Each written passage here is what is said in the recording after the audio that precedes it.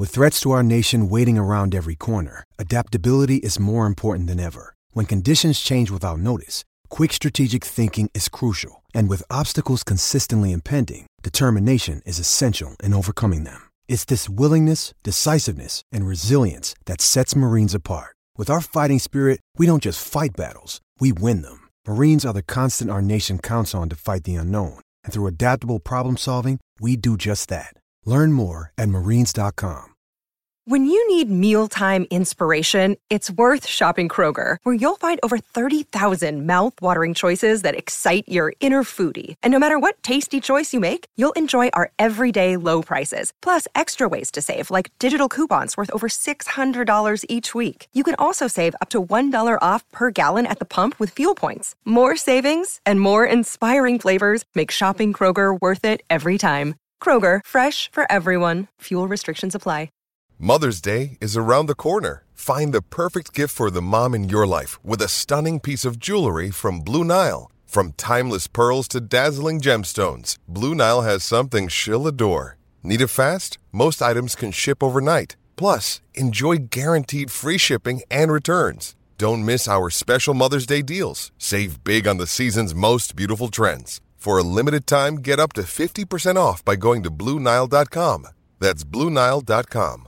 Acast recommends podcasts we love. Changemakers is a new podcast series with me, Claire McKenna, talking to people who stand up, speak out, or challenge us to think a little differently. It's about the greater good, families and children respecting their own individuality. In the next couple of years, I hope I never have to have conversations about racism ever again. I just want to get to the stage where, people are just people. Nobody's pooling the resources together and actually being able to show how much of an impact it will make when people do come together. Changemakers with Claire McKenna. Search for it now wherever you get your podcasts. Acast is home to the world's best podcasts, including the David McWilliams podcast, I'm Grandmam, and the one you're listening to right now.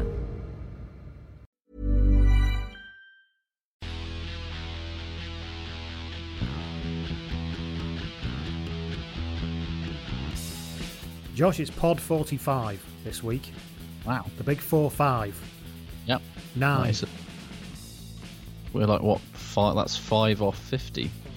It is 5 off 50. A half century. Wow. A half century of confused ramblings and extremely questionable sound quality. Yeah. Which we think we've solved now. We've been here before, though, so... Yeah. And we appreciate that some of you have stuck with us through all of these horrendous sound problems to the point where we're sort of vaguely half decent. Yes. Just once, you know what, Josh? Just once, I'd like to start an episode without wondering how long we're going to have to spend discussing high tackles. It's never going to happen. Basically, every week we're going to have high tackle chats. With the crushing inevitability of a Murad Boudjalal meltdown, this won't be that week. As we welcome you again out there, one and all, to your sweary pipe bomb of rugby knowledge, the bloodandmud.com podcast. And I am Lee Calvert, the editor of bloodandmud.com, and he is... I'm Josh Gardner, Josh says too much. We know. We don't care. It's free. Don't care. They don't give a fuck. You can get in touch with the pod just like Tom Davis did on Twitter. You can get in touch at Blood and Mud if you want to get in touch with me, or you can get in touch with bloodandmud.com. And if you want to get in touch with Josh, it's at Josh Gardner, or indeed at Rugby Shirt Watch. Rugby Shirt Watch. A person who did get in touch with us on Twitter, Josh, was Tom Davis. Tom with an H, like the fella from Radiohead. Mm-hmm. And he said on Twitter, it's too early to talk about the British and Irish Lions. Correct. Which he's absolutely correct about. Mm-hmm. However, he did suggest, and I like this suggestion, he said, can we have a conversation about who you'd nominate for the shittish Lions? So what does that entail? So, well, I don't know. Tom didn't expand or explain himself. However, I'm taking it to entail that it's a selection of people who would be in the shittish Lions team. Okay, so like the worst possible British and Irish touring side that you could possibly imagine. Possibly, or certainly a very bad one. Now, yes. I've been trying to think about some rules to go along with this in terms of how we're going to actually do it. And my thoughts are that it's people who are either currently playing international rugby or are still playing and have played international rugby in the past, plus a bolter. because the traditional Okay, Lions I'm with you bolter. there. Okay. Now, I'm with you. forwards, Yeah. props. Prop, David Wilson. It's a good choice. Hooker, Ross Ford. Oh, nailed on. Who is an actual line anyway, so we'll probably go anyway. That's the other thing. Yeah. Other one, Thomas Francis. Yeah, fair enough. Because I'd like to see him do that thing where he like floats on top of the scrum like he did against England that time. Yes. Second rows, Lou Reed. Oh, good choice. Yes. Who I think is still playing. Yeah, I think he might be in Japan now. Is he in Japan now? Yeah, but that counts. Big boy Jim Hamilton. Obviously. Good for a red. Good for a red. Yeah. And good for a fight, which is what we like. Yeah. Or one need not follow the other. I mean, let's face it. Back row. Mm-hmm. Tom Wood. Yeah. Dan Lydiot. Current form. Yeah. On current form. Yeah. Again, he might go anyway because it's Gatland who's coaching, by the way. He's ACL'd, it's fine. Who'd be the number 8, Josh? Well, I mean, there are options. Chubby Tommy, I've gone for. Oh, of course it is. Of course it is. Chubby Tommy stretching the beautiful Canterbury 2017 line shirt across that ample gut. Yes, they're pushing the jersey to its limits. To its absolute limits. Scrum half, Greg Laidlaw. Yeah. Because if one thing you need against with playing against New Zealand, it's glacially slow ball. Yeah. I couldn't make my mind up with the outside half. I'm torn between two. Ian Keatley. Oh, that's a good shout, yeah. Duncan Weir. See, Duncan Weir was the first name that popped into my head. See, our Scottish listeners are going to think we've got something against them in this. But no, you're always complaining that there's not enough Scots in the Lions team. So that's very true. Yeah. You've got what you wanted, finally, yeah. Half-back partnership. There's not that many Scots so far. Can you imagine what, tiny Duncan Weir would do when faced with any of New Zealand's massive centres and wingers running at him? I mean, other than cower in a tiny little ball. I just want to see that slightly round necklace gait that he has in a lion's top. Yeah, because I think with that new collar on the shirt, the new collar is not built for tiny men with no neck. It's not, no. No. So yeah, Duncan Weir or Ian Keatley. I'll take either of those for the shittish Lions. Take them both. Wing, come on, you know it's going to be.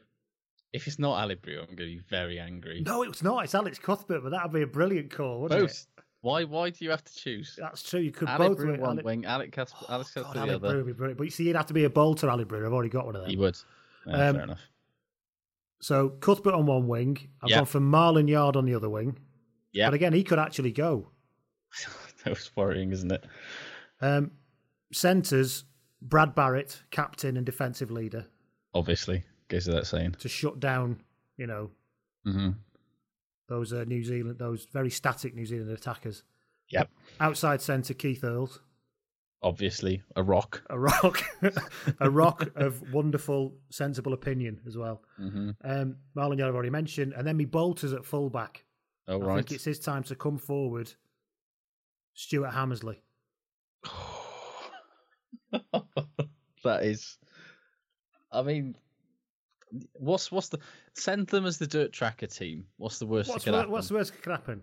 I mean, they'll get 70 points put on them by every Super Rugby team they come up against. By the Super Rugby under 17 side, probably. But even so. Yes. So there you go. David Wilson, Ross Ford, Thomas Francis, Lou Reed, Jim Hamilton, Tom Wood, Dan Lydiot, Chubby Tommy Waldrum, Greg Laidlaw, Ian Keatley or Duncan Weir, take your pick. Take your pick. Alex Cuthbert or Ali Brew, take your pick. Brad Barrett, Keith Earls, Marlon Yard and Stuart Hammersley. Ladies and gentlemen, your shittish Lions touring team. It's a wonderfully mediocre rugby team, that is.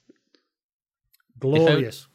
Yeah, I mean, it's just a shame that some of the more really sort of... Imagine if Chris Patterson was still playing. Oof. He would be the perfect fullback in that team, wouldn't he? He would be the perfect fullback, wouldn't he? Imagine him having to bang Surveyor as he comes trundling through the line. Good luck with that, pal. Yeah. Speaking of mediocrity... Yes. James Haskell is not dead. Apparently not.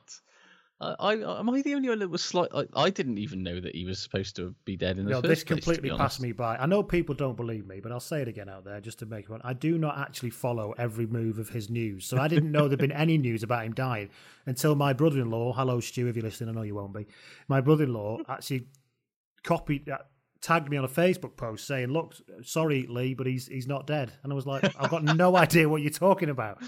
But actually now I do realise it is. But can I just be clear, right? Okay, he does my head in. And we've mentioned before, he's the worst kind of egomaniac who doesn't like it when people have a go at him. Mm. He's like Donald Trump, basically. He basically is. I mean, Haskell... ferocious egomaniac and yet incredibly brittle of stature and personality. Yes. But I definitely don't wish that he was dead. And I would never, ever wish that on him. I want to make that very clear right now. Okay? Yeah. Hand to God, I don't wish that he's dead. Although after he did that post-Grand Slam tweet that was really quite obviously aimed at you.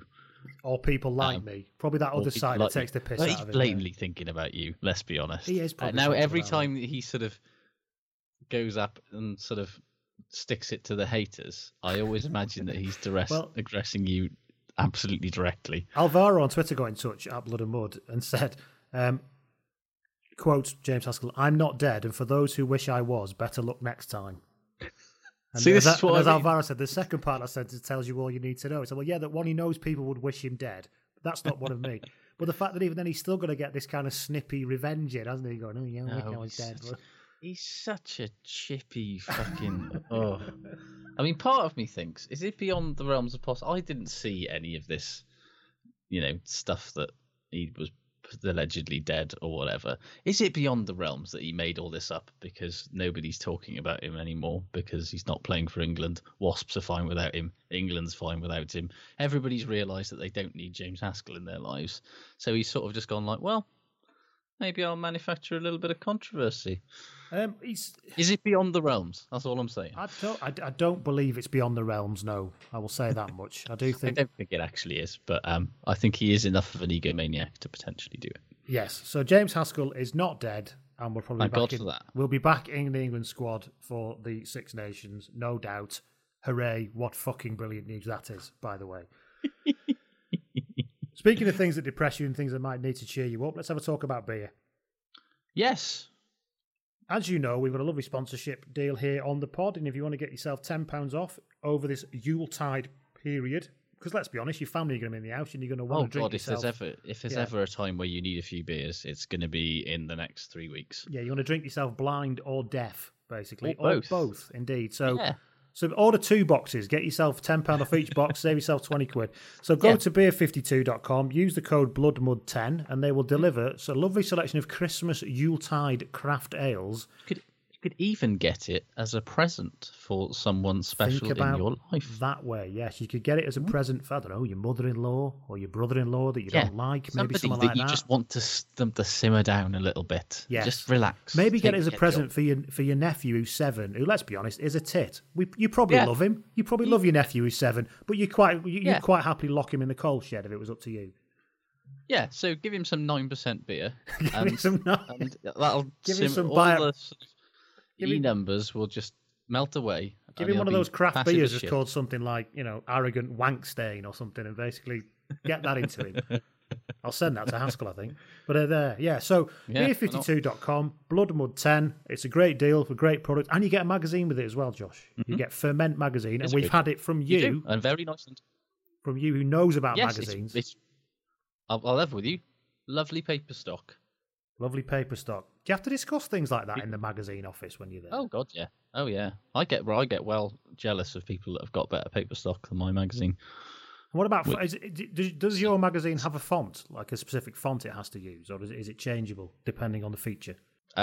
Yes. Yeah, we have fonts, we have layouts, all that jazz. It's almost like we're sort of we know what we're doing to an extent. Yes, almost. Yes, almost. Ladies and gentlemen, you do know on other pods you don't get this kind of bants. Yeah. You know that, don't you? You don't get insider magazine chat. No, you definitely do not. Dying Industries 101. Yeah. Is it dying that badly, in all seriousness? Is it dying that badly? Well, I just find my page that I need to catch up to see what I was up to. I mean, yeah, it's all right. It was a lot Has it plateaued? Reports of our demise were greatly exaggerated. Has it plateaued? Do we think? We think it was. Yeah, I'm fine with plateauing. Plateauing's lovely. That's my aim in life. Please let me plateau. Easy plateau. Right. We should probably talk about rugby now. Let's talk about rugby instead of magazines, yeah. Let's look at the stuff for the weekend, shall we? Let's do that. Yeah. I mean, maybe I'm just wearing my Pro 12 hat a little bit, but I think that was a fucking fantastic weekend of rugby. Quality, intensity in spades, some big results, some surprising results. I thought it was a fucking good weekend of European rugby. It's I really what you enjoyed want it. the European weekend to be, isn't it?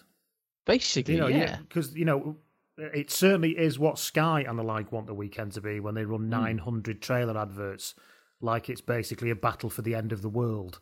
So it's quite well, they're probably quite pleased it's come out this way. But actually, yes, it was a fantastic weekend with some fantastic games.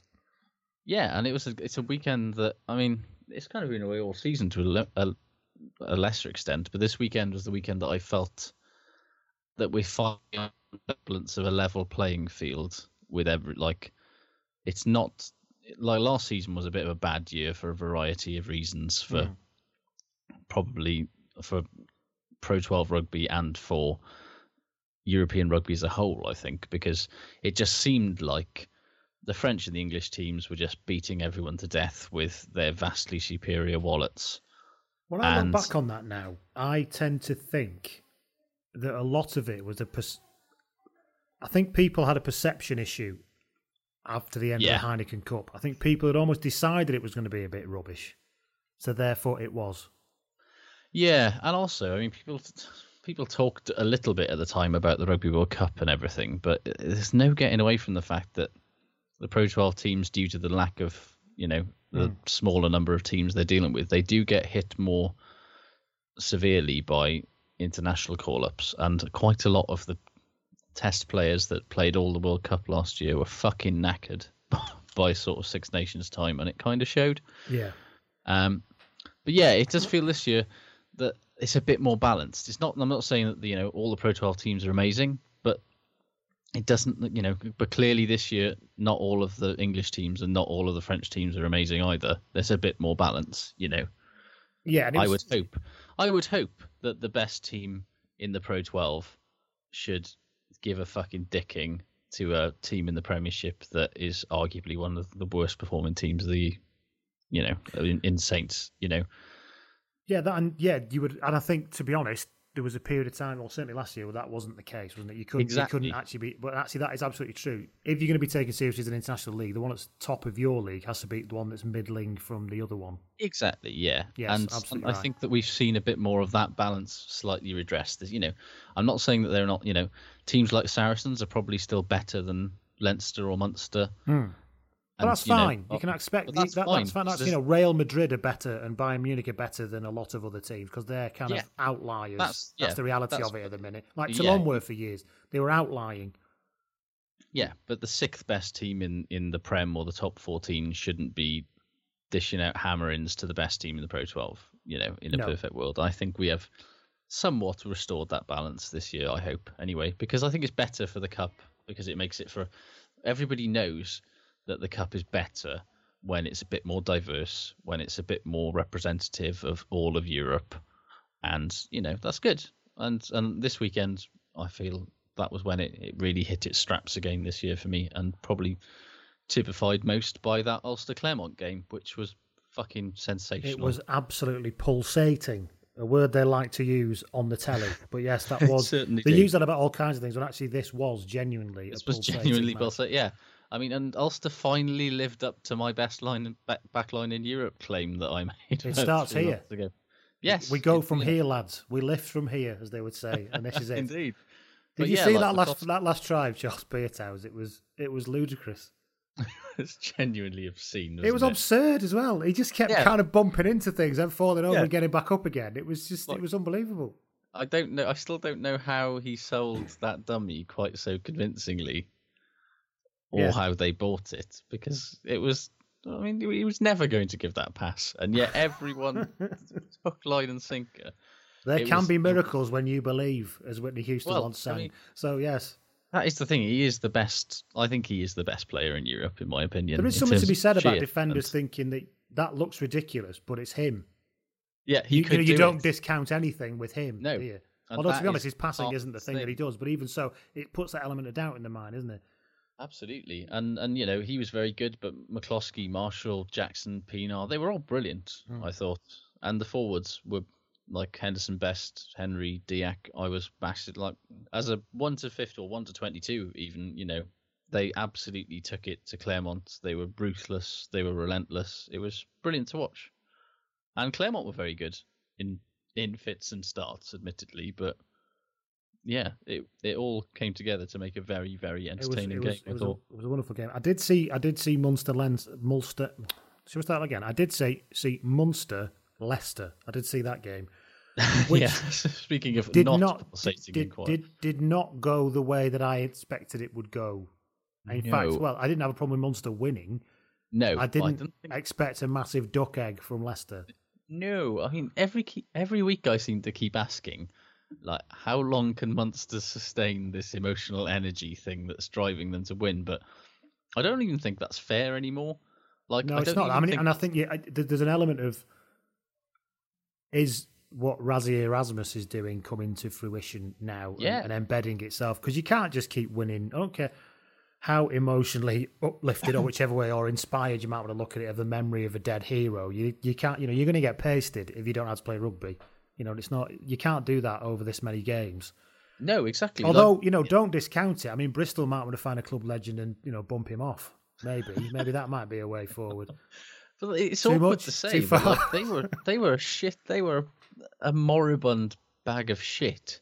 Like, they lost at home to Cardiff at the start of the season. Let's not forget, Munster were shambles. They were total shambles, yeah. And like you say, it doesn't, like, as tragic and as horrible and as sort of motivating as the Axel Foley passing thing is, like you say, it's not going to sustain them forever. But what they've clearly done, I think, is they've used that, what is obviously a very tragic and very, like, uniting thing to really, it's caused, like, the leaders in the squad have obviously, like, they felt like that squad has lacked leaders for a couple of years now. I think Omani coming back regularly. Yeah, Omani's made it a big difference, but Stander's made a big difference. Conor Murray's made, you know, they've stepped up, they've become the leaders that this squad, and they found what Munster's identity is all about again. I noticed in the game that Stander's chest is about 3 times deeper than it is wide.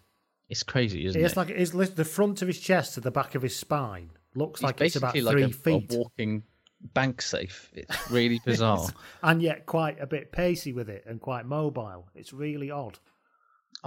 Every time I watch him play, I just think, how did South Africa let him go? Not big enough, apparently. Only in South Africa can that be.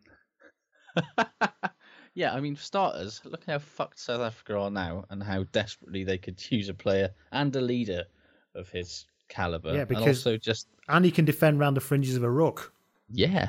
You know, which is something they're clearly struggling with. So. At best for a lot of South African back row players. But yeah, I mean, they used whatever is driving them, be it emotion, be it just finally clicking as a team, be it rediscovering their identity. They did use it to absolutely stamp and they just all played over the remnants of Leicester's aura. Incredibly sensible rugby. Yeah, incredibly sensible rugby. Anything. That's what Munster always used to do. Yes, they're not going to fuck around. They're not going to throw it around in their own 22 or anything stupid. They're just going to beat you into submission with incredibly sensible. I'll just keep turning you round all game. You play from there. You will run and get tired, and I will jog, and I will not be quite as tired. I will jog after my own kick while you turn round and chase it all game. Yeah, yeah, and I mean it's probably turned the temperature on Richard Cockerell's seat up a couple of notches as well too. Let's face it, because I know it's Thomond Park, but getting nilled away. No, there's no excuse for that. I'm sorry. I don't care how emotionally uplifted Munster are and how well they're kicking. That's an absolute disgrace and should be called out as such. It was a shame. In fairness, he did put his hand up and say it was an absolute fucking shocker. But yeah, you've got to wonder what's happened to Leicester. Like, they looked good last season. Well, I mean, they got into the playoffs last season, didn't they? Just about. Well, yeah, they got to the The semi-finals they made it to? Yeah. They got through to yeah. They got through. Well, they always do somehow, don't they? That's we talk about auras. They've been living off basically a kind of miasma of their previous. They've been shrouded in this miasma of their previous achievements for about the past 4 seasons, and somehow still managing to get up there or thereabouts, despite looking a little bit poo. So it's this was a team that made it to the semi-final of the Prem and the semi-final of the Champions Cup last year. I still don't know how they did it. Mad. Because they never looked that good last year. No, they've not looked good for about 3 years. It's just all. I think it's just purely their own reputation. We are Leicester and we don't fucking lose. There's a lot to be said for it. I mean, well, absolutely. Although they do lose on Saturday because it was horrific. Speaking of teams that have slightly lost their aura, actually, Racing versus Glasgow. Yes. What? Yeah. I mean, Glasgow are a very boom or bust kind of team this season, it seems. Like, 1 week they, will be absolute dog shit. And then the next, when they boom in the boom and bust, fuck me, they boom. Yes. And they were brilliant. Like, Michael Milner-Watts got in touch on Twitter saying that Finn Russell made Dan Carter look very ordinary.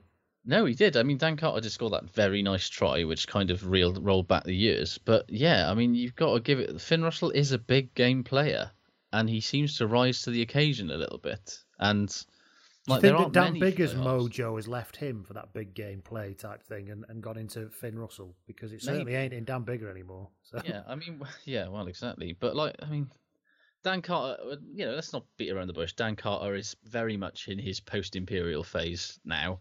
Yes. But he's still fucking Dan Carter, and not many other fly halves will outshine him. Maybe Ali Williams has had a week off, and Dan's had to carry his own bag. I know, that was a little 10%, 5% difference that was always needed to drop his performance down a bit.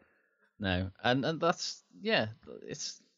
What can you say? Like, he had 13 points, nice little try assist. He's a very good young 10, and I'm still sort of slightly on the fence about him because he gets up for these big games and then will sort of recede into the background for the rest of the season. He can be slightly anonymous, but actually, if you look at the tools, to put it that way, he has got them all, hasn't he? His absolutely hands are great, feet are good, decisions can be good. His defence is actually, people don't talk about his defence much, but he defends well, given that he's probably got the worst looking arms in professional rugby I've ever seen. He looks like he needs to eat about 14 jars of peanut butter a week and get down the gym. Well, he kind of needs to have good tackling technique there because there's no way he's stopping any fucker with his arms. And he does it with the shoulder. He does. Yeah. Because if you remember, it was Peter Horn in the Australia game that didn't trust that Russell was going to stop, his guy, and he did. He'd been stopping him all game. It's not a problem. Yeah. But yeah, as you said, it's that drifting in and out issue. Yeah. And you can't really put your house on it, can you? No, but when you think that this time last year, because they were in the group with Glasgow last year, weren't they? And Racing absolutely battered them in Paris and made them look very silly. And to go to their patch and knock them over is a massive statement of intent. And they might actually make... I mean, I wouldn't bet against anyone but Munster in this group, but they could potentially get to the knockout stages if they, if things fall their way. And I don't think they ever done that before. I don't think they have, which seems weird for a team. I don't believe they have. Edinburgh have made it to a semi-final, which is hilarious when you think about it. But do you remember that year? Is it Ulster they lost to? Lost to Ulster in the semi. Yeah, I think it might have been. Or did they? I can't even remember. I'm sure somebody who... That was that one year when everything the world just went insane. It was the Leicester City. Yeah, it just... And then they immediately returned to being a bit rubbish. Yeah. Although they're doing all right this season. But even so, it's, it was just odd. They seem to be this kind of dominant force in Europe for about half an hour. It makes even less sense on reflection. Yes, quite. Yes, they did lose. It was 2012. They lost to... They beat Toulouse in the quarterfinal and then lost to Ulster. They lost to Ulster, yeah. Fucking weird. But anyway, yes, it would be nice. I think I'd be quite rooting for Glasgow to make. Thought that Stuart Hogg was very good, as usual. But I particularly liked the fact that he basically shouted at the scrum half that the post was unprotected for their their second try and basically pointed at it and said, "Put it there." And then the Sunwolves were like, "Oh yes, I'll just put it against the base of the post." And then touched his nose and pointed after he put it down. Then anything else on that, or shall we talk about Northampton? I suppose we're going to have to, aren't we? I mean, we can't talk about the game without talking about the incident. So should we probably just start? Let's just get that out of the way, shall we? Yes, it was late. Yes, it was high. Yes, it was a swinging arm. Yes, it was dangerous. No, Sean O'Brien didn't duck into it. No, it's not the same as the Sam Cane one. I shouldn't need to clarify these things, but Twitter tells me apparently I need to. So, yeah, there we go. It was also an absolutely vicious swinging arm. Oh, absolutely. I don't know about you, but I feel like order and balance has somewhat been restored to the universe. Well, it'd be interesting to see what ban he's going to get now, because he can't claim, I'm not normally like this, can he? Because I think he got banned. No. The last time he got banned, it was bad, because they obviously just unfurled the scroll and let it roll across the floor of his previous disciplinary record. And but I wouldn't even pretend. Yes, he's been a choir boy for the last 11 months, but that's felt like some sort of weird mirror universe shit. And we are back to everybody reverts to type in the end. I say that a lot on this pod, but yeah. Yes, he should get banned. I wouldn't even pretend to guess how long, because I've seen this movie before, and the answer depends on the quality of the biscuits that they're hearing, the alignment of the stars, and whether Hartley's wearing a tie or not. And when England's first game in the Six Nations is likely to be. A little bit of that too. Is he going to get an England captain bonus in this? And that will be interesting to see. As in what, you'll get more of a ban because you should know better because you're an international captain. Depends which way you look. I suppose it could go either way, couldn't it, actually? Mm-hmm. It'd be interesting to see how that goes. People have been talking around 8 weeks. I don't know. There's no way on earth that there should be any talk of ban reduced because of his good conduct in the fucking hearing. It will all be based around the type of incident, won't it? And whether it's considered the level at which he engaged in that type of incident. So the Argentinian prop the other week who stamped on the England guy's face was seen as quite a high level incident. I would probably agree with that. Yeah, and it's a high tariff, isn't it? So the interesting, and this is where I think the problem becomes with the disciplinary hearings, is that that's the stuff that nobody can really predict, because they've got to sit down and say, right, it definitely was foul play. Nobody's going to really say anything other about that. Well, we don't think so. Let's be honest. It will then be about which quartile, if you like, of offence does it become, and plus aggravating factors and all that kind of stuff. I imagine he'll go in and say, "I'm very, very, very, very sorry." Very sorry. He won't do like the Argentinian prop did and go and say, "No, I don't recognise that as a piece of foul play at all." I've got to respect. I can imagine with that one. You can just imagine the barrister cheering, going, "Oh yeah, nice one, Enrique, lad. Good. You were being serious. All right. Oh, right. All right. Yeah. Well. Okay. I don't know. Who knows? I look at it and thought it's somewhere between a medium and high level of severity. I would say whatever we may think of it, that's probably how they're going to see it. Yeah. I would say. Which probably leads to... So, and what would be the maximum ban for whamming someone in the head with a stiff arm? You're probably maximum ban can be up to 52, but the start point is about 8, which is what I reckon you'd probably get more than that, but then they might do that thing where they give you shitloads and reduce it. You've been banned for 37 years, however we've reduced it to 12 weeks. I never quite understand that. Yes, because of your good conduct in the hearing. Unless you actually take a shit on the desk, what is... Yeah, because I'd love to, again, fly on the wall. Who would behave badly in such a hearing? In a disciplinary hearing. You see it in magistrates' court, don't you? When you see those lads in tracksuits who've gone in and are just like effing and blinding at the magistrates and shout at their lawyers and their mums from the dock, Yeah. I'd love to see that kind of behaviour, but sat with a lawyer from the RFU. Those horrible scallies have really expensive legal representation that's telling them to do the exact opposite of that. Yeah, no, it's very silly. But then they ignore it anyway, because that's just what they are. Yeah, that'd be brilliant. The actual game, though, what the fuck is wrong with Saints?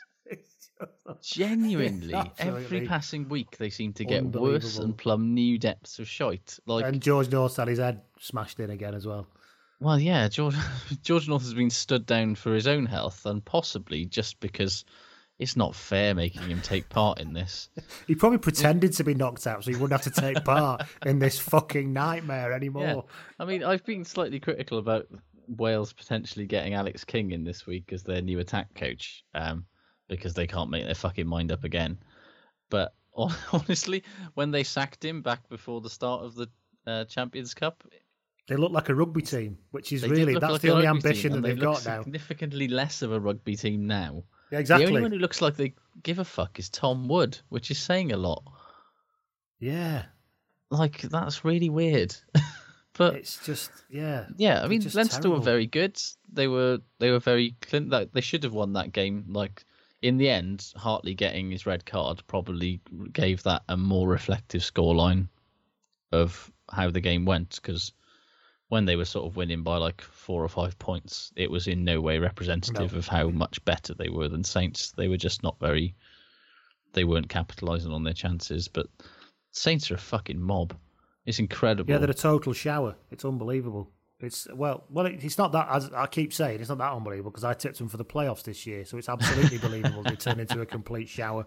So, but yeah, so we wait and see on the Hartley thing. I'm assuming the outcome will be sometime this week, because they tend to turn these things around quite quickly. While we're speaking about people getting cards for things on heads and things, Wasps Connacht, let's finish on that one. Good game. Another good game. It was another good game. I do like Connacht. They seem to be getting. There was a wonderful back row-gasm for the Connacht try when Muldoon picked it up and just popped it to Marmion, wasn't it? Yes, it was. Lovely old school back row stuff. Loved it. It was a really good game to watch. And Sky missed it because he'd gone to one of those fucking pointless touchline interviews with some fucking pointless person on the touchline. And he was sort of saying something about the lads and as a unit and all that fucking shit. And then basically they went, "Oh, there goes Marmion," sort of thing. And it was like, for fuck's sake. Here's an idea. If you must do that, wait till a break in play. Yeah. Here's an idea. If you must do that, don't. or I mean, yeah. But no, a really good game. Like I could watch Wasps all day long, to be honest with you. Yes. And I could probably watch Connacht all day long as well. So another game of that next week is Curtly Beale's card. Let's just do it quickly on that one. No, basically. No, it wasn't. I don't believe so either. No, I think it was very, very, very soft. I'm going to say it again, just so I can say it again one last time, hopefully. I'm not saying that because it'll happen again next week. If we're going to card things like that because they're saying that the player has to take responsibility for where his arm ends up or where he ends up hitting the person, it will just lead to them not tackling like that anymore. And that is basically just a tackle. You're telling them to stop tackling, yeah. So they will not tackle over the waist because they're too frightened of having a card. Now, if that's what World Rugby want, and I don't know if it is, but I can't think of any other reason, because that's where it's going to go. And if that's what they want, then they're probably going to get there. If it's not what they want, they need to seriously sit down soon and talk about this, because of course nobody wants to people getting their heads knocked off. Of course not. But that was just a tackle. I found myself worryingly and alarmingly agreeing with Austin Healy's column this week, which, as we've said before, I mean, that's a moment of deep personal concern for me when that happens. But he was basically saying the same thing. There is no way to make rugby. World Rugby seem to want to make the game safe. Yes, and there is no way to make rugby completely safe, because it is a contact sport that is very physical and, let's be honest, violent. And there is no way to stop injuries. There is no way to ensure that, that somebody is not going to come off worse in a tackle. There are ways that we can ensure that players are not being reckless. There are ways because that Hartley's we can was ensure that reckless. Unnecessary risks are not taken. But none of the players want this. Hartley's was reckless. He came flying in, swinging his arm, and was, looking to smash him. But actually, there was a lack of control. Yeah. Beals wasn't like that at all. No. He just came in trying to put a tackle in, and then the bloke's head suddenly appeared there.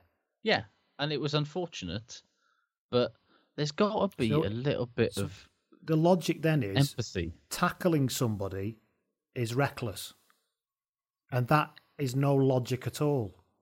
Well, no, so I don't. It's so frustrating because I don't know where to go with it, because that is what you are saying. Tackling is reckless. That is where we are rapidly heading, and I don't understand. Like, unless the only way that I can sort of see to do it is if World Rugby empowers its referees, instead of saying, if this looks like this is a penalty and a yellow card. Instead they need to take a leaf out of the Nigel Owens book and go, if this looked like this, exercise a little bit of common sense and empathy and see if you think that was something that was reckless and dangerous or just a result of rugby. But then that leads to inconsistency, which fans and the governing body hate. Absolutely, which is why we're in a bit of a catch-22 situation. Yeah. I'd rather have inconsistency, to be honest. It's a human game. It's an inconsistent game. Players sometimes perform badly. Referees sometimes perform badly. Live with it. I think fans would be because we don't want to get into a state where we're like football, where, you know, any sort of contact is deemed to be a foul. And it's a red card immediately. Yeah, and, you know, any sort of contact, and, you know, players or, you know, pundits and fans go, it's contact in the box, though, so it's definitely a penalty. Well, fuck that. No, it's not. But was it actually, you know, did he actually do something that stopped him from doing the thing? And we don't want rugby to become this thing where any kind of contact in certain ways is an instant yellow card or red card or penalty. You know, we want our officials to have a little bit of empathy for the game and for how fucking hard this game is. You know, not just it's hard for them to referee, and it's hard to play to get it right, to get your body angles right every time, you know. And sometimes you do mess up and it's reckless or it's a little bit dangerous. Penalty, fair enough. But, you know, we're going to be playing fucking 9 versus 9 if this carries on for, you know, every game. And it's not really good enough, is when it? you said take a leaf out of the Nigel Owens book, I thought you meant not knowing who Gareth Steenson was. Well, I mean... Well, he is quite an anonymous achiever, Gareth Steenson, isn't he? You know, so fair enough to Nigel. It is kind of like, you know what? I've never noticed you there before. Have you been here all game? Just quietly, you know, quietly and efficiently going about your business. Hello, I'm Nigel. Who are you? Like, it's yeah. He must have refereed him before. I've never seen that happen before. Full stop. No, or was it just again Nigel knew exactly who he was, but he knew he'd get on Twitter? Yeah, because he does love a bit of that, Nigel, doesn't he? We all love him, but he does love that, doesn't he? Yes, he is nothing if not aware of his audience. I think is the and there's nothing wrong with that actually. I think again, it's a human game. That's his personality. I like that Nigel. I'd love to have a bit more of that. It's not all about you. Well, actually, mate, it fucking is. Because if the referees weren't there to do this game would be fucking over. We can find any set of fucking idiots to run around with the ball because anybody's going to do that. Me and you could do that. No bugger wants to referee.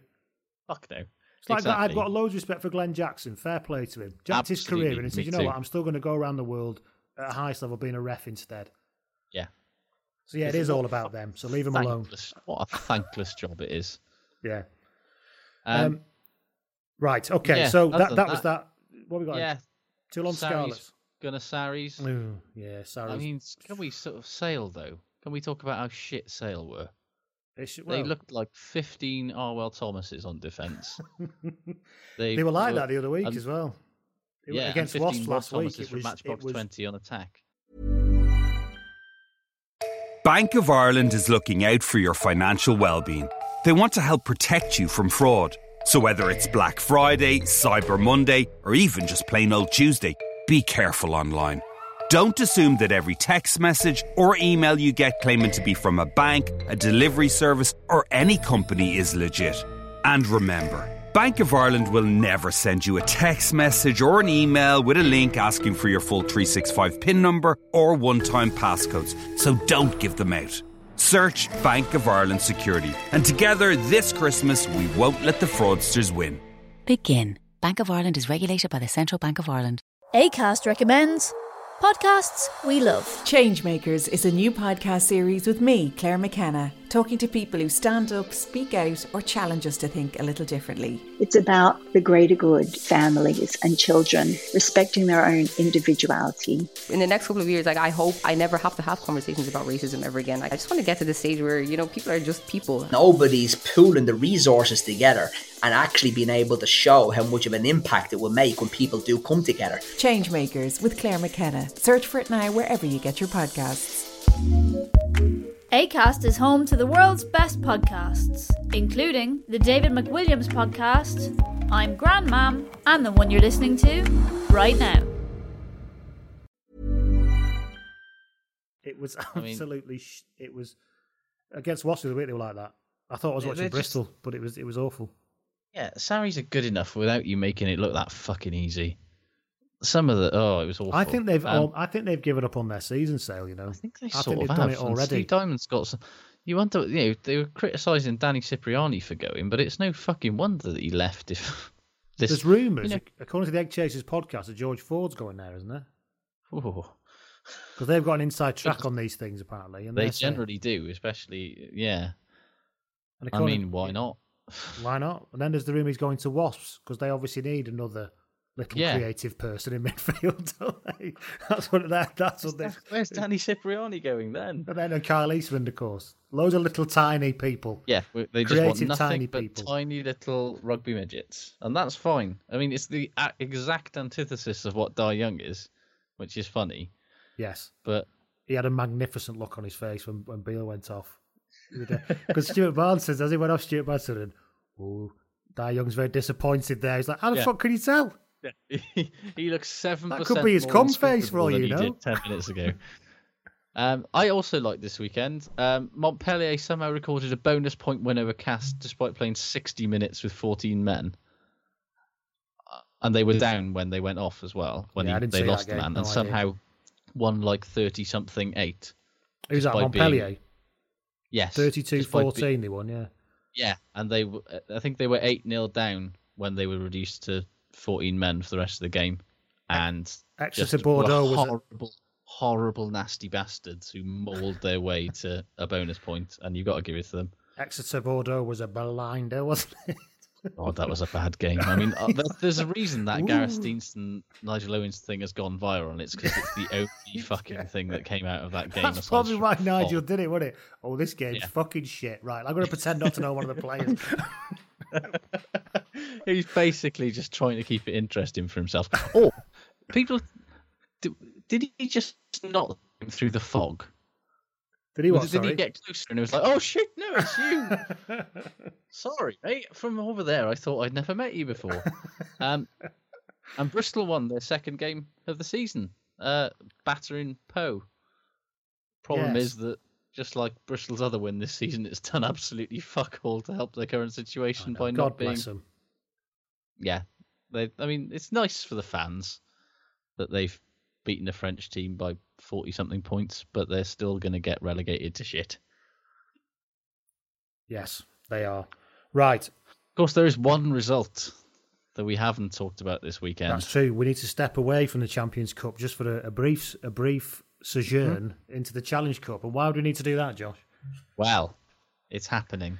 It's happening, and it's actually happened. Yes. After a year of shit watch being passed around the Pro 12 like a flaming bag of dog turd for 1 week at least, the Cuthbert Police On Cup is on its way to Farley House, where I assume Ali Brew's going to put it in a really nice bathroom somewhere. It was, and the performance by Bath was absolutely, truly warranting of the shit watch trophy, wasn't it? Yeah, it was a decent Bath team. Yeah. Conditions were bad, but it was really easy for Cardiff in the end. Like, I know they were missing starman Alid Brew, so obviously that was a big loss for them. He is the linchpin of the side now. Any position across the backs. But it's even more fitting, really, that the nail was put in the coffin thanks to a really good individual try from the man himself, Alex Cuthbert, as well. It was absolutely... Cuthbert had a beautiful individual try, and fucking Shingler looked brilliant. What's that all about? It was such a weird... These are the sort of weird games that the Cuthbert Police On Cup throws up, you know? And I mean, yes, okay, Cardiff have to go to Bath next weekend at the please, Rec. please let them beat Bath again. Nobody cares about a Challenge Cup, Bath. Just let them win it so we can keep it interesting. Yeah, just I'm gonna drive up to Farley House tomorrow, and I'm gonna just say, listen, Todd, this challenge. It's local to you now. You could go and see it. You could present them with it. Do you know what? I walk past a dreadful sort of keys/trophies/ they sell Henry Hoover's shop in Bath. Those shops. You think, how do you still exist in the internet age? Basically. Because you sell everything and nothing. And they've got a selection of dreadful 1980s sports trophies in the window, just waiting to be engraved. And the number of times I've walked past it and thought, I could write Cuthbert Police on Cup on that. And now you see, you don't have to go to Italy to take it over there or get involved in UPS International Post. I literally need to walk over to the Rec. It's 5 minutes from my office and hand it straight to Todd Blackadder, who would look at me in a very confused Kiwi manner. Really, you could do it knock and run style. You could put it down, knock, and then leg it, and then basically leave it there for it to find. I could put it in a brown paper bag, set it on fire, and then leave it outside. So yes, it is hashtag Bath Shitwatch, ladies and gentlemen. Please, we don't like to be partisan with these things, but please, Cardiff, please beat Bath again next weekend. And then we can have it bouncing around the Premiership until God knows when, and that'll be absolutely amazing. And then, of course, it opens up, now that it's actually with a half decent team, if it can just stay with Bath for one more week, then all of a sudden anything could happen. Bath beat fucking Saracens 2 weeks ago. That's Now come on, you're being ridiculous now. I am, but how wonderful would that be? It would be. Sarri's Shitwatch. Oh, that would. I think we'd have to just finish it there and then. It couldn't. That would be. I think we'd have to find another shit team. We'd find Zebra. Let's be honest. Or Bristol. Yeah. Or Bristol. Yeah. But what a trip it's been on. We did say we didn't know where this was going to end up, and what a trip it's been on. So watch this space, please, Cardiff. Please do it for us. We are all Blues next week, ladies and gentlemen. Even you, Josh. Even those angry people from the valleys who think they should have a team of their own have to support Cardiff next week. That's how important this is. Fans, get behind the Blues next week. I'm going to go to all them ones on Twitter who have like 27,000 interaction rows about the same thing every week and demand they support the Blues next week. Let's see how that ends for you. Yeah. I'll have to get set a new account up. Yeah, so there you go, Bath Shitwatch. While we're on wonderful things, yes, shall we talk about the Sunwolves' new promotional video? Oh my God! Now, firstly, very sad about this because the Sunwolves released their new jerseys. Let's be serious for a minute. Yes. They released their new jerseys today, and well, it's just very disappointing. There's no sublimated, slavering, psychotic wolf anywhere on the shirt. No. It's just a plain red shirt with white sleeves. It's perfectly nice. But Japanese shirts tend to be, don't they? But, They set themselves a high bar last year of batshit insanery. Yeah. That, if anything, it should have gone further. Exactly. I was really excited to see just how fucking mad they'd go this year. But instead, they sort of went conservative with the shirt and sort of devoted all of their madness to the marketing budget, I think. Yes. So let's talk you through this, shall we? I mean, where do we start? Where do you start, right? There is. So they've released a promotional video, and I don't. How would you describe this promotional video, Lee? Well, for a start, okay, without going into the obvious questionable mental health references, it's done by a band called Man with a Mission. Yes, that's the first thing, right?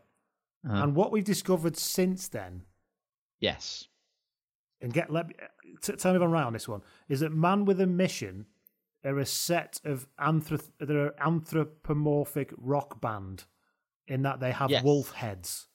They are. Basically, what Sunwolves... We all remember the Sunwolves mascot, right? Yes, Rapey Wolf. terrifying rapey wolf with human hands. Now, it turns out that they were nicking someone else's shtick, because Man with a Mission, who've been around since like 2010, which vastly predates the Sunwolves, are a 5-piece middle of the road Japanese rock band, and their shtick is they just have weird fucking psychotic looking wolf heads and ordinary human hands. Yeah, they're like Slipknot, but all wolves. Yeah, and no boiler suits. Although they do sort of wear, instead of wearing boiler suits, they sort of seem to wear like black zip-up fleeces, which is I mean, mundane but also insane. I mean, it works. How's that simultaneously that? But it is. So yeah. So in what could only be described as a perfect bit of branding synergy, Man with a Mission have recorded a song for the Sunwolves new season, and there's a video that is just. There's a video of a man dressed in a sort of white, ripped, fleecy, furry pajamas number. Yeah, is he supposed to be a wolf? That guy? And he's running through the woods. And then he's kicking, and then he's on the pitch playing rugby. They start singing about kicking something, and then shall I play the song? Yes, play the song. Play the damn song. This is, ladies and gentlemen, this is Man with a Mission presenting their Sunwolves video. It's about 90 seconds long. Well, you've got to bear with it, right? But please watch the video. This is like the loop has come back again. But listen.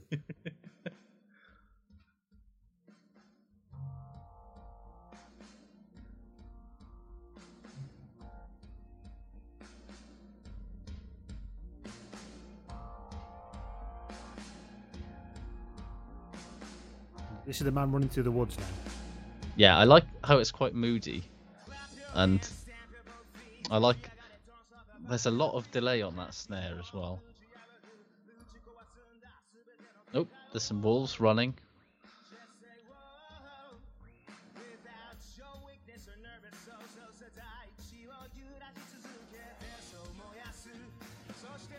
He's kind of walking around the streets of Tokyo, and then he finds a rugby field. He's sort of sniffing as well. I find that odd. Like he's... And then he finds a rugby field, and it's like, oh. Listen to this chorus, though. They switch languages. I do like the middle eight. I like the middle eight.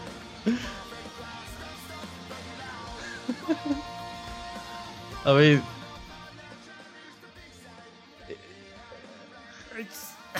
Then he morphs into a Sunwolves player, a number of Sunwolves players, and a wolf eye. I don't know. It's just so weird. And why is it in English and in Japanese?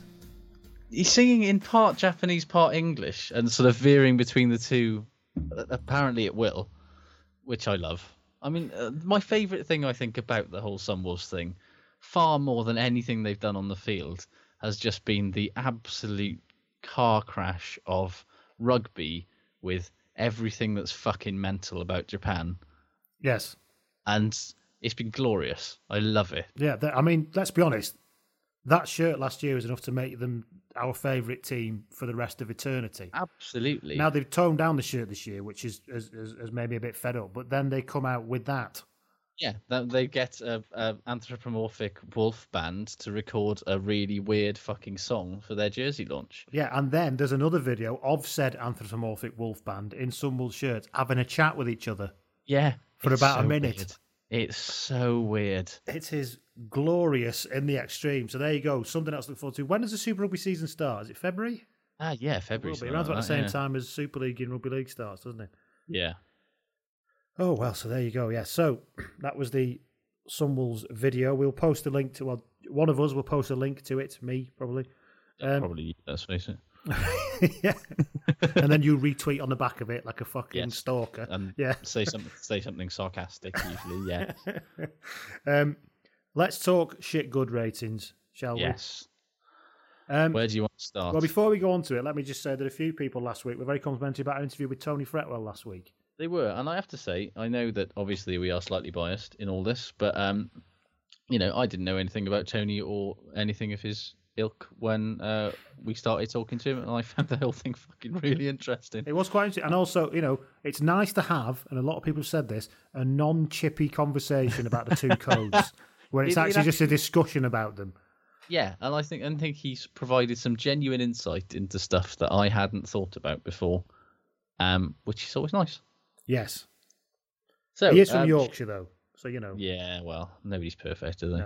No. So there you go. So goods. I'll start off with the good. You mentioned him earlier. Maro Itoje. Yeah, I mean, see what you've done. You see what you did. It's further proof that I'm somehow Itoje kryptonite, isn't it? Because he was as good this week as he was shite and anonymous last week. Like, I mean, don't get me wrong, as we said, Sale could not have been more accommodating, but still. Now, the worrying thing is, for me especially, is that me and yourself, it's been confirmed this week, are going to watch England versus Italy. We are indeed. So you'll be in the ground probably when I imagine Itoje will be playing. I can only. I'm just thankful it's only Italy.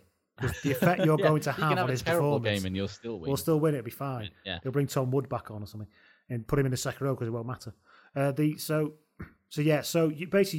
either it's either the kryptonite factor or you angered him with all your talk of him playing poorly last week. Either or. I mean, the results have been fairly unequivocal, haven't they? They have. I mean, other goods from my point of view. Sean Maitland, quietly, his move to Sarries didn't make a lot of waves in the summer, but quietly, it's been a fantastic move for everybody. I think he's rediscovered a lot of what made him look very exciting when he came up from New Zealand and signed for Glasgow, and he really suits what Sarries do on attack and defence. I think, he's big, he's effective, he's not particularly tricksy or complicated. He's a very solid player. He does what he's supposed to do. He's a 7 out of 10 player. He is minimum. He just gives you a 7 out of 10 performance, basically. Twitter. Carrie got in touch on Twitter. Red Razors on Twitter. Thanks for getting in touch, Carrie. At Blood and Mud and at Josh Gardner. She got in touch with, and she said Paddy Jackson was good. We've already mentioned that. I thought he was very good, actually. Are we? Johnny Sexton is obviously a quality player, but he can't stay fit. Are we is Paddy Jackson gonna slowly start to become Ireland's number one fly-off? That is a question. Well, I don't think he'll ever replace Sexton if fit, but the issue is that I suppose he's the number one choice when Sexton's not around, which makes him the number two, I suppose. But anyway, the point is that there was always I think the main thing for Ireland, really, is there was always the terrifying worry that as soon as Sexton goes, whoever comes in is on varying degrees of awful or questionable. Exactly. We had this conversation before the Ireland tour in the summer. It's like they are. There was a time when Ireland were a completely different team with Sexton and without. Whereas now, as we just said in the autumn, there's not that drop off anymore, and a lot of it's down to him. And Jackson's probably two best performances for Ireland were in the last 6 months. Yeah, and then you're getting these performances from Ulster as well. How old is he now, Jackson? Mid-20s. Let me just check. He looks 12. Yeah, he has got the toddler's face. I was remarking on that after he was interviewed. He's even got a kind of sort of bright and bubbly toddler's voice as well as he's speaking. He is just 24 years old. Yeah, now you see, to be fair, that's nothing in the fly half. Absolutely not. He could have another, he could keep getting better easily for another 3 or 4 years. Yeah, he's in his prime at 28. And as well, because he's in that decision-making position, that's all about experience and confidence and all that stuff. And Sexton's pushing 30 now, isn't he? So it's... Yeah, it got to be there or thereabouts. That'll be interesting to see how that goes. But yes, thanks, Carrie. We agree. Paddy Jackson was good this week. We've spoken about him a little bit, but I'm just going to say it quickly. Charles Piatow, stop it. Just behave. I reckon him and Itoje should go and live on a yacht together. They should, for the benefit of everyone else. Let's just put them somewhere where they can't just make everyone else look bad. Foynes M2 got in touch and said all the Munster players and the Munster coaches. Yes, we agree with that, as we've already said. Yeah. Rob Carney. Is it 2009 again? Yeah. It's very odd, isn't it? Like Saints shitness would have made anyone look good. Don't get me wrong, but he's looked good for Ireland as well.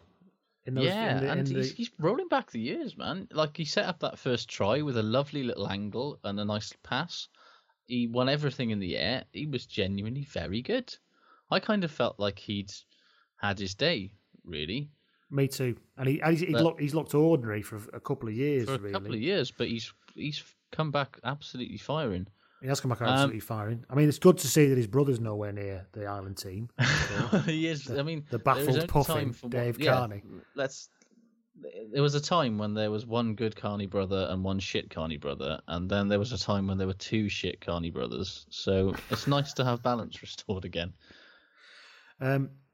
Yeah, speaking of people who look a bit strange, did you see the state of Donncha O'Callaghan on the touchline before the Munster game? I didn't actually know. He's got really long hair now. Oh, no. Somebody on Twitter said he looks a bit like Richard Keel with long hair. He looks like a Frankenstein Mick Jagger, I thought. It's very strange. Isn't he playing for Worcester these days? He is playing for Worcester. He has a lot of Twitter banter. My God, I just saw it. Oh, Jesus. He looks like an inflated Michael Bolton. Yeah, that's very good. Yes, he does look like an inflated Michael Bolton. Oh, Jesus. That's a bad look, man. No.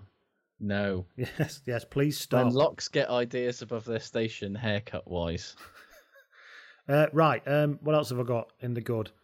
The Pen, Glasgow fan, very pleased with himself, I imagine, got in touch and made that point about the Pro, like you did before, about the Pro 12.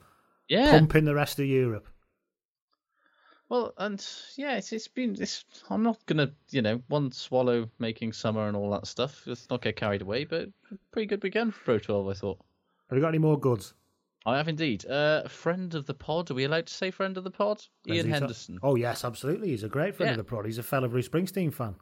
Indeed, we're all friends, us people. Good player as well. Such a and doesn't look like he should be one. I like people like that. You don't look like you should be good at any sport whatsoever. He looks. He's the opposite of a gym rat type looking bloke, isn't he? He's sort of little bit chubby in the jowl.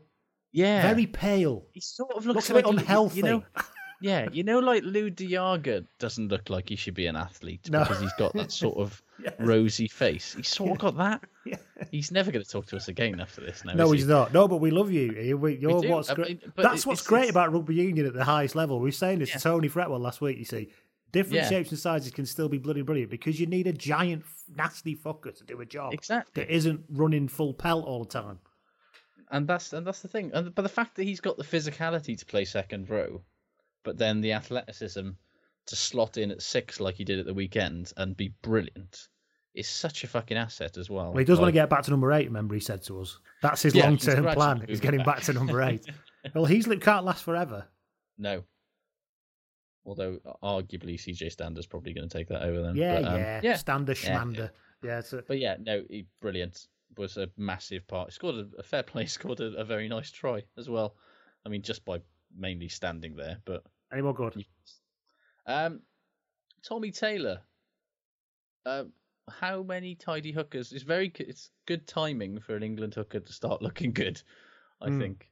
And I thought he was really, really good. Really dynamic, really powerful. His work over the ball is excellent. How many good hookers do England need? To go back to this hooker question, which we didn't quite touch on before, this could this be a godsend for England? Law of unintended consequences in that Jamie George is probably playing better than him anyway. Yes. And I think Mark McCall said at the weekend it's only been a matter of time before this was going to happen anyway. Owen Farrell gets given the captaincy. Yeah. Which I think will sort out some of his massive Mardy face meltdown problems in the middle of games because he at won't least he'll have an excuse to moan at the ref then. Yeah, and actually he probably won't do what he did because.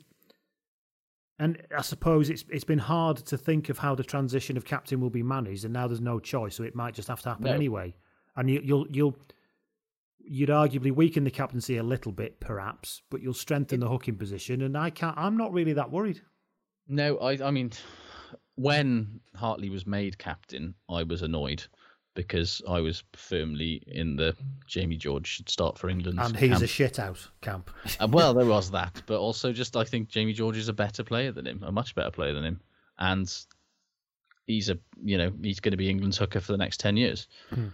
So, yeah, why not get him in there now? Despite the fact that his head, body, leg and arm ratio is all to cock. It's all to cock. All it's to all cock. Over the place. And yet, he doesn't let it hold him back. No. Anyway, so there we go. Slight sidebar into England again, but go on. Any more on goods? We move on to shit? No, I'm done for good. Shall we move on to shit? Let's move on to I shit. have a lot. Rugby Goat got in touch on Twitter saying that shit. Thank you, Rugby Goat. I think first time contributor. Is he an actual goat that likes rugby? He had a picture of a goat, so he could be. He could be. I'm not discounting it. Is he that goat that runs out before Wales at the start? Is he the regimental goat? Well, Alex Cuthbert, you mean? No. Well, yeah. Yeah, he could be. He is a goat, and he says Rugby Goat. Anyway, thanks for getting in touch. I think I think this might be first time contributor from you. So thanks very much. He got in touch at Blood and Mud, or it could have been she actually. I don't know if it's a boy or a girl goat, but thank you for getting in touch. Because that's what they're called, boy goat, and girl goat, isn't it? That's fucking David Attenborough here, Planet Earth 2. But anyway, he says shit is Sean O'Brien for deviously waiting for Hartley to swing before diving headfirst at his fist. I mean, yes. I obviously don't think he's being serious, but it's a very funny way of putting it. Yes, it's great. I mean, yeah. What have you got? Awful Sean O'Brien. Awful Sean O'Brien for nutting poor angelic changed Dylan Hartley's right in the arm. Forearm and fist when all he was trying to do was tackle him in an extremely orthodox manner. Perfectly innocent tackle. Yes. Shit for me, London Welsh and all of that shit. Like, I mean, as a Welshman, it's hard not to get very nostalgic about London Welsh. Yes. And they're such a historic club. They've got such an important place in Welsh rugby folklore. So seeing the absolutely desperate situation that they're in now is just very, very sad indeed, to be honest. They do literally play in a park, though. That's not a good business model. No, well, when you've got a £1.5 million a year wage bill and you're getting 400 people through the door every week, that's not good, is it? Yeah. I mean, they're still paying off Piriweepu's Domino's Pizza tab, aren't they? That can't be helped. Yeah, I'm not good at maths, but I don't think those sums add up. It depends how much you're charging for a ticket. But yeah, I can see where you're coming from. Went to see them earlier on this season, and they were charging £15 a ticket when, in his words, you could just watch the game from over the other side of the road. That's exactly true. You could literally stand just in the park, not in the ground, and see it, yeah. Yeah, but, I mean, there are serious questions to be asked about the people who've been running the club and the way it's been run in the last couple of years, I think. But regardless of all that, I really hope they seem to have gotten a reprieve today to January.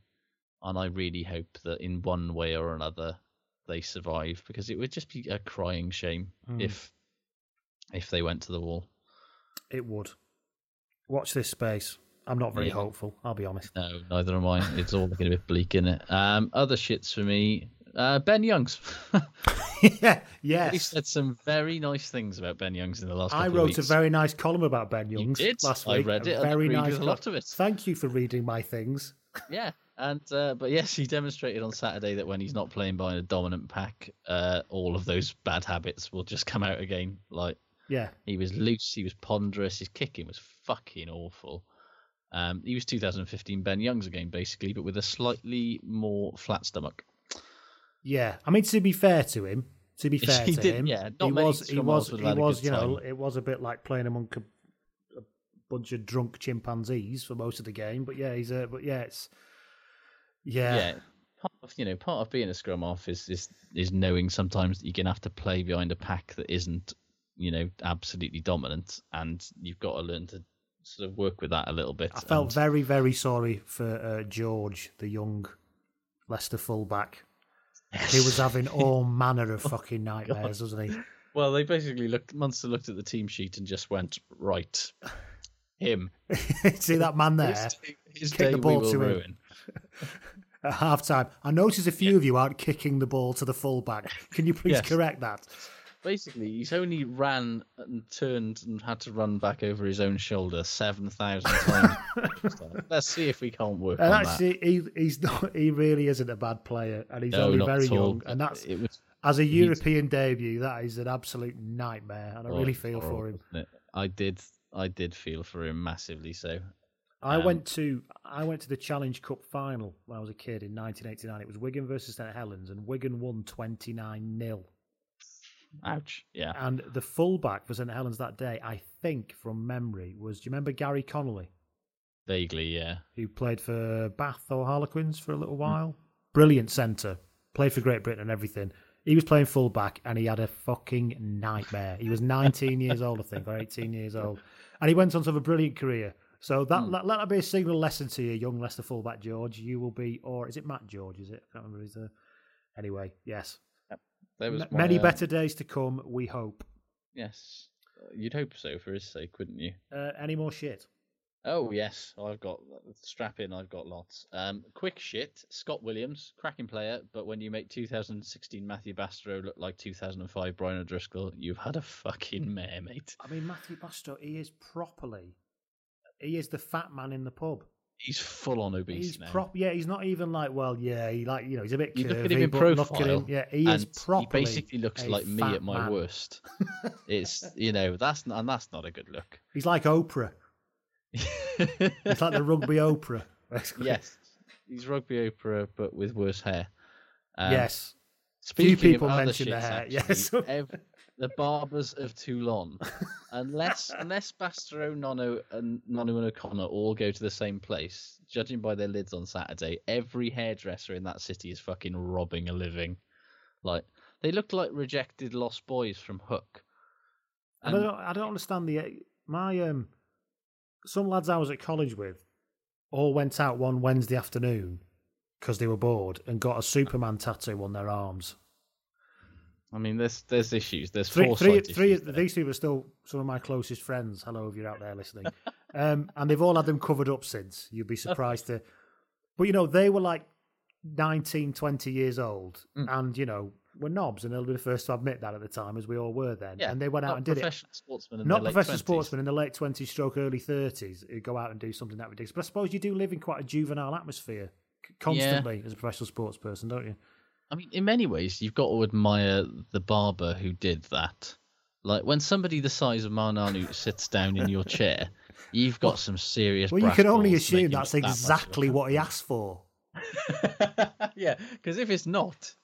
I mean, that's not ending well, is it? Your life in your hands a little bit there, aren't you? As he lifts his head up from reading OK magazine. I'm done, mate. Yeah. Double take in the mirror, yes. I want to see the back, because I'm running out the back of the shop. Yeah. Speaking of which, actually, Stuart McCloskey's fucking man bun is a spoken disgrace. about before. It's already a disgrace, but it's entered disgrace 2.0, hasn't it? I'm sure he's got highlights in it now, which just, sort it out, son. Seriously. Cracking player, appalling haircut. No. Any more from the internet ether? From the internet ether, Vince Morgan, Vinnie Mac got in touch and said he's a big Leicester Tigers fan, and he said shit was Leicester Tigers, obviously. Hashtag as many points as a circle. And ironically, of course, their score was a circle. Indeed. And Phelan got in touch, building on the racing issue that we got before. Crying Gull, his Twitter handle is. Quite like that one. I think it's Phelan. I apologise if I pronounced that wrong. It's an Irish name, I think, and I think it's pronounced Phelan. I've done my best with it there. He's got in touch at Blood and Mud and said shit was Racing for building a 32,000-seat stadium when they can't even fill a 14,000 one for a European game. Which is absolutely bang on and fair. Yeah, absolutely. I mean... Speculating to accumulate is one thing, but come on, guys. Well, see, Racing aren't really that big a club, are they? No, they're not. Not at all. They've just got a lot of. They've just got a bloke massing it, waving his dick covered in euro notes. Exactly. Around. And what's more, like Paris isn't a rugby city that much, really. No. Not a club rugby city, No. Well, they all just decamp from down south to the international games, I think, don't they? Exactly. Yeah. Speaking of French shit. I know this will pain you, and it pains me a little bit. Well, but Morgan Parra The way he played in the last 20 minutes of that game against Ulster, he was a bag of shit. I don't. No, in fact, I won't believe it. No, you were right. He was fucking awful. Yeah.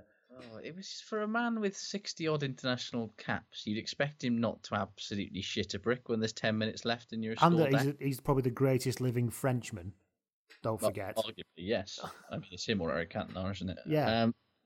Because of his insouciant, languorous wonderfulness. And basically now, and he was awful.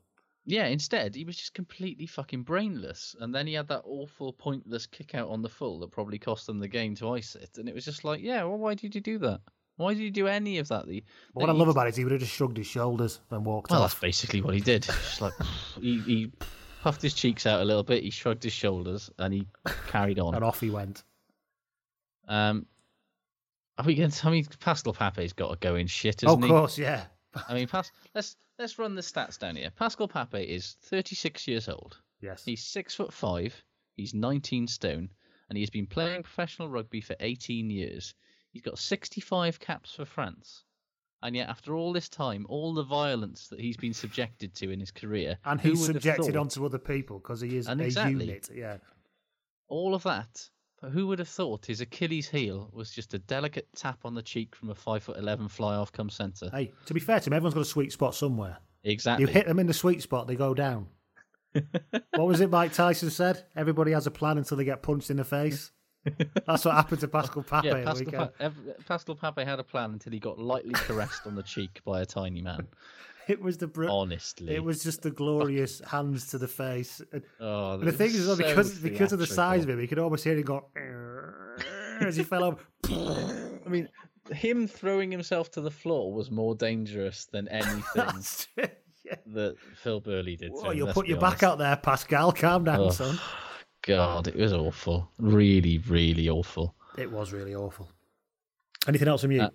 Oh, yes. Rafael Ibanez, might remember as the former France hooker. He's now actually head coach of Bordeaux-Bègles in France. So you imagine he must have been very pleased watching his team win a dreadful game away to Exeter. Largely tough game to go and win. Fair play to him.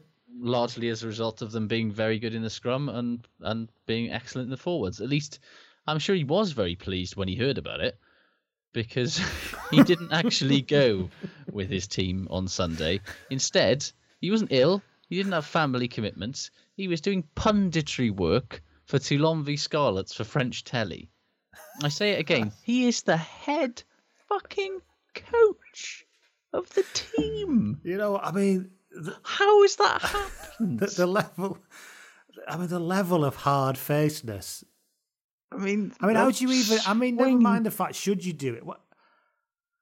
What part of you gets up in the morning and goes, "Yeah, I'll agree to do that"? I'm supposed to be coaching the team that day. I have got a game on the same day in a different at the same time, but yeah, fuck it. I mean, it's the sort of it's one step down from being 3 months late for work, basically. Yeah, like. The cheek and the nerve can only come from somebody who has played a lot of international rugby and is incredibly full of himself. Can you imagine being the director as well of the club who comes on and goes, Raphael, that was out of order. He's just going to go, well, I don't give a shit. What are you going to do about it? And then does that like stare at him. Yeah. I mean, it would be hard to say no to Raphael when he asks for a personal day so that he can go and do a bit of freelancing, but... Yeah, still, he was a nasty bastard when he wasn't as nasty as Olivier Azam. Remember him? He was the archetypal horrible shit. He was part of Gloucester. He was part of that truly horrible Gloucester pack. Yes, that had him. And who was that player they had in there? Who played? He was bald and he played second row, or he was a classic second row come blindside. Buxton. Oh yes, he was Peter Buxton. He was massive and terrifying. Wasn't he in there with that also bald Welsh bloke whose name I can't remember? Will James.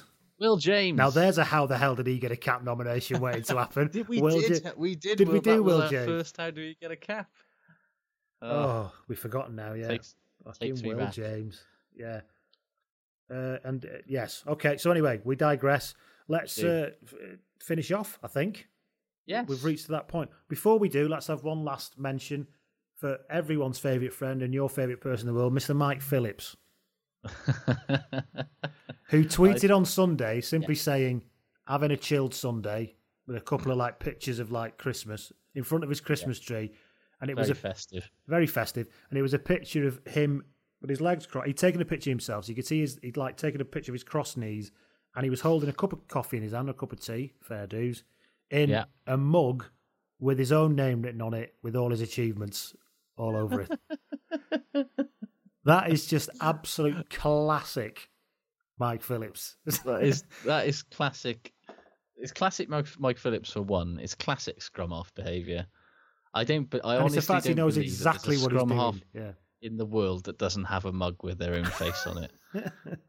But this is both why people hate and partly why I love Mike Phillips, because you cannot coach that level of staggering self-confidence and self-assurance. And I like the fact that he comes from a farming family. I'm sure the rest of his family are nothing like this. I bet they can't quite fathom him at all. Yeah. How are you that much of a fucking prick? I haven't got time to that much of a prick. I've got loads of bailing to do.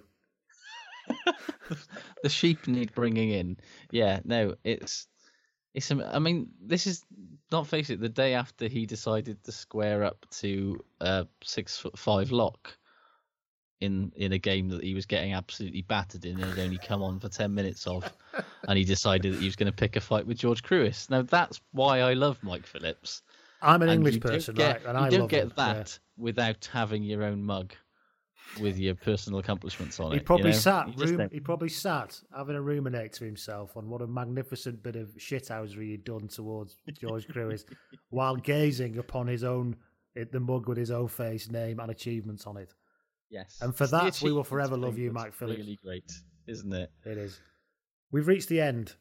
We have indeed. It's another mammoth one. Thank you all for sticking around. Thank you for staying with us. And we will be back next week, Josh, won't we? Probably will, All right, mate. I'll speak to you all soon. Thank you, everyone. Goodbye. Thank you, everyone. Bye. Sports Social Podcast Network.